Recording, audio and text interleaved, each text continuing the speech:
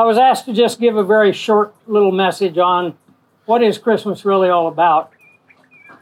And I can kind of come to it with a little bit of an interesting perspective because Nan and I have seen Christmas celebrated all over the world in some very interesting and very strange places, both by those who are Bible believers and by those who are not. And as we look at those places that we've been and the experiences that we've had, I tried to think when I was first asked to do this, what is it that always seems to come out, no matter where you are around the world? And as I thought about it, 5 things came out in my mind that you kind of always see around Christmas celebrations, and I'm sure many of you will identify with at least one, if not all of these 5 things. The first one is family. You know, Christmas time is, for many people, one of the loneliest times of the year.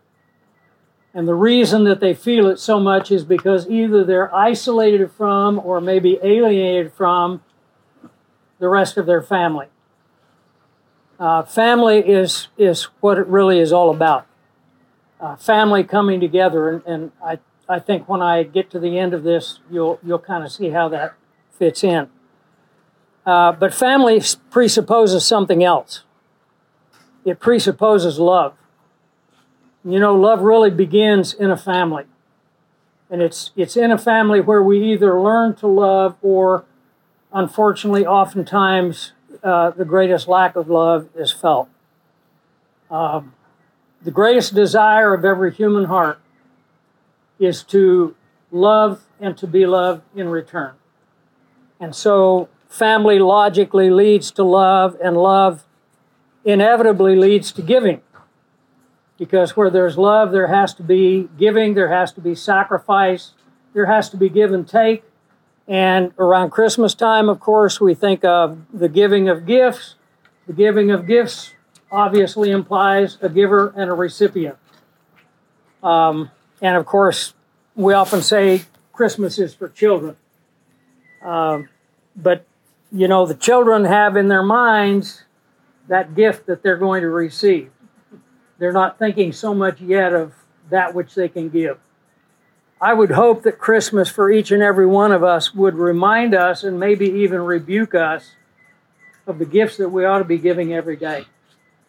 Every single day of our life, we have the opportunity to give love to others, to show patience to others, courtesy, kindness, and probably one of the greatest of all gifts that we can give, and that is the gift of forgiveness. The giving of gifts brings joy. Jesus said it's much more blessed to give than it is to receive. But where there's giving, and particularly genuine, heartfelt giving, there's always going to be joy in the recipient as well as in the giver. And joy leads us, I think, sometimes even unconsciously to the 5th of these things that we see all around the world, and that is hope. All of us have a hope that maybe things will be better next year. We have a hope that maybe we'll not lose what we have, our freedoms, our prosperity, our nation. We have many hopes. Those of us who are older, we have a lot of hope for our children and for our grandchildren. We hope that they will know some of the blessings that we've had and experience some of the things that we've experienced. As I mentioned, it doesn't matter if you're a Bible believer or not, these themes come up over and over and over again. So what's the real difference? Well, the real difference is the person that Christmas is all about. And if we somehow could go back 2,000 years and stand with those shepherds in the area that is today called the Shepherd's Fields and see the appearance of that magnificent and glorious angel who said, as it's recorded in Luke chapter 2, I bring you glad tidings of great joy, which will be for all people. For unto you is born this day in the city of David a Savior, which is Christ the Lord. That's the person that makes sense of all of the other things. Because you know what? No matter how much we love our family, no matter how much love we share, among family and friends, how many gifts we get or give, how much joy we get in this life. Sooner or later, it's all going to end. The question is, what comes next? And I think Jesus best stated this as he spoke to a religious leader.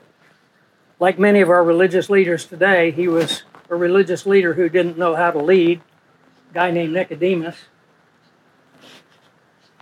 And Jesus said to Nicodemus, you must be born again. And Nicodemus said, how is this possible? And as the Lord continued on in John chapter 3, he came to that best known verse in the entire Bible. And it's one that we should reflect on, one that we should dwell on often. God so loved the world that he gave his only begotten Son, so that whoever believes in him would never perish, but have everlasting life.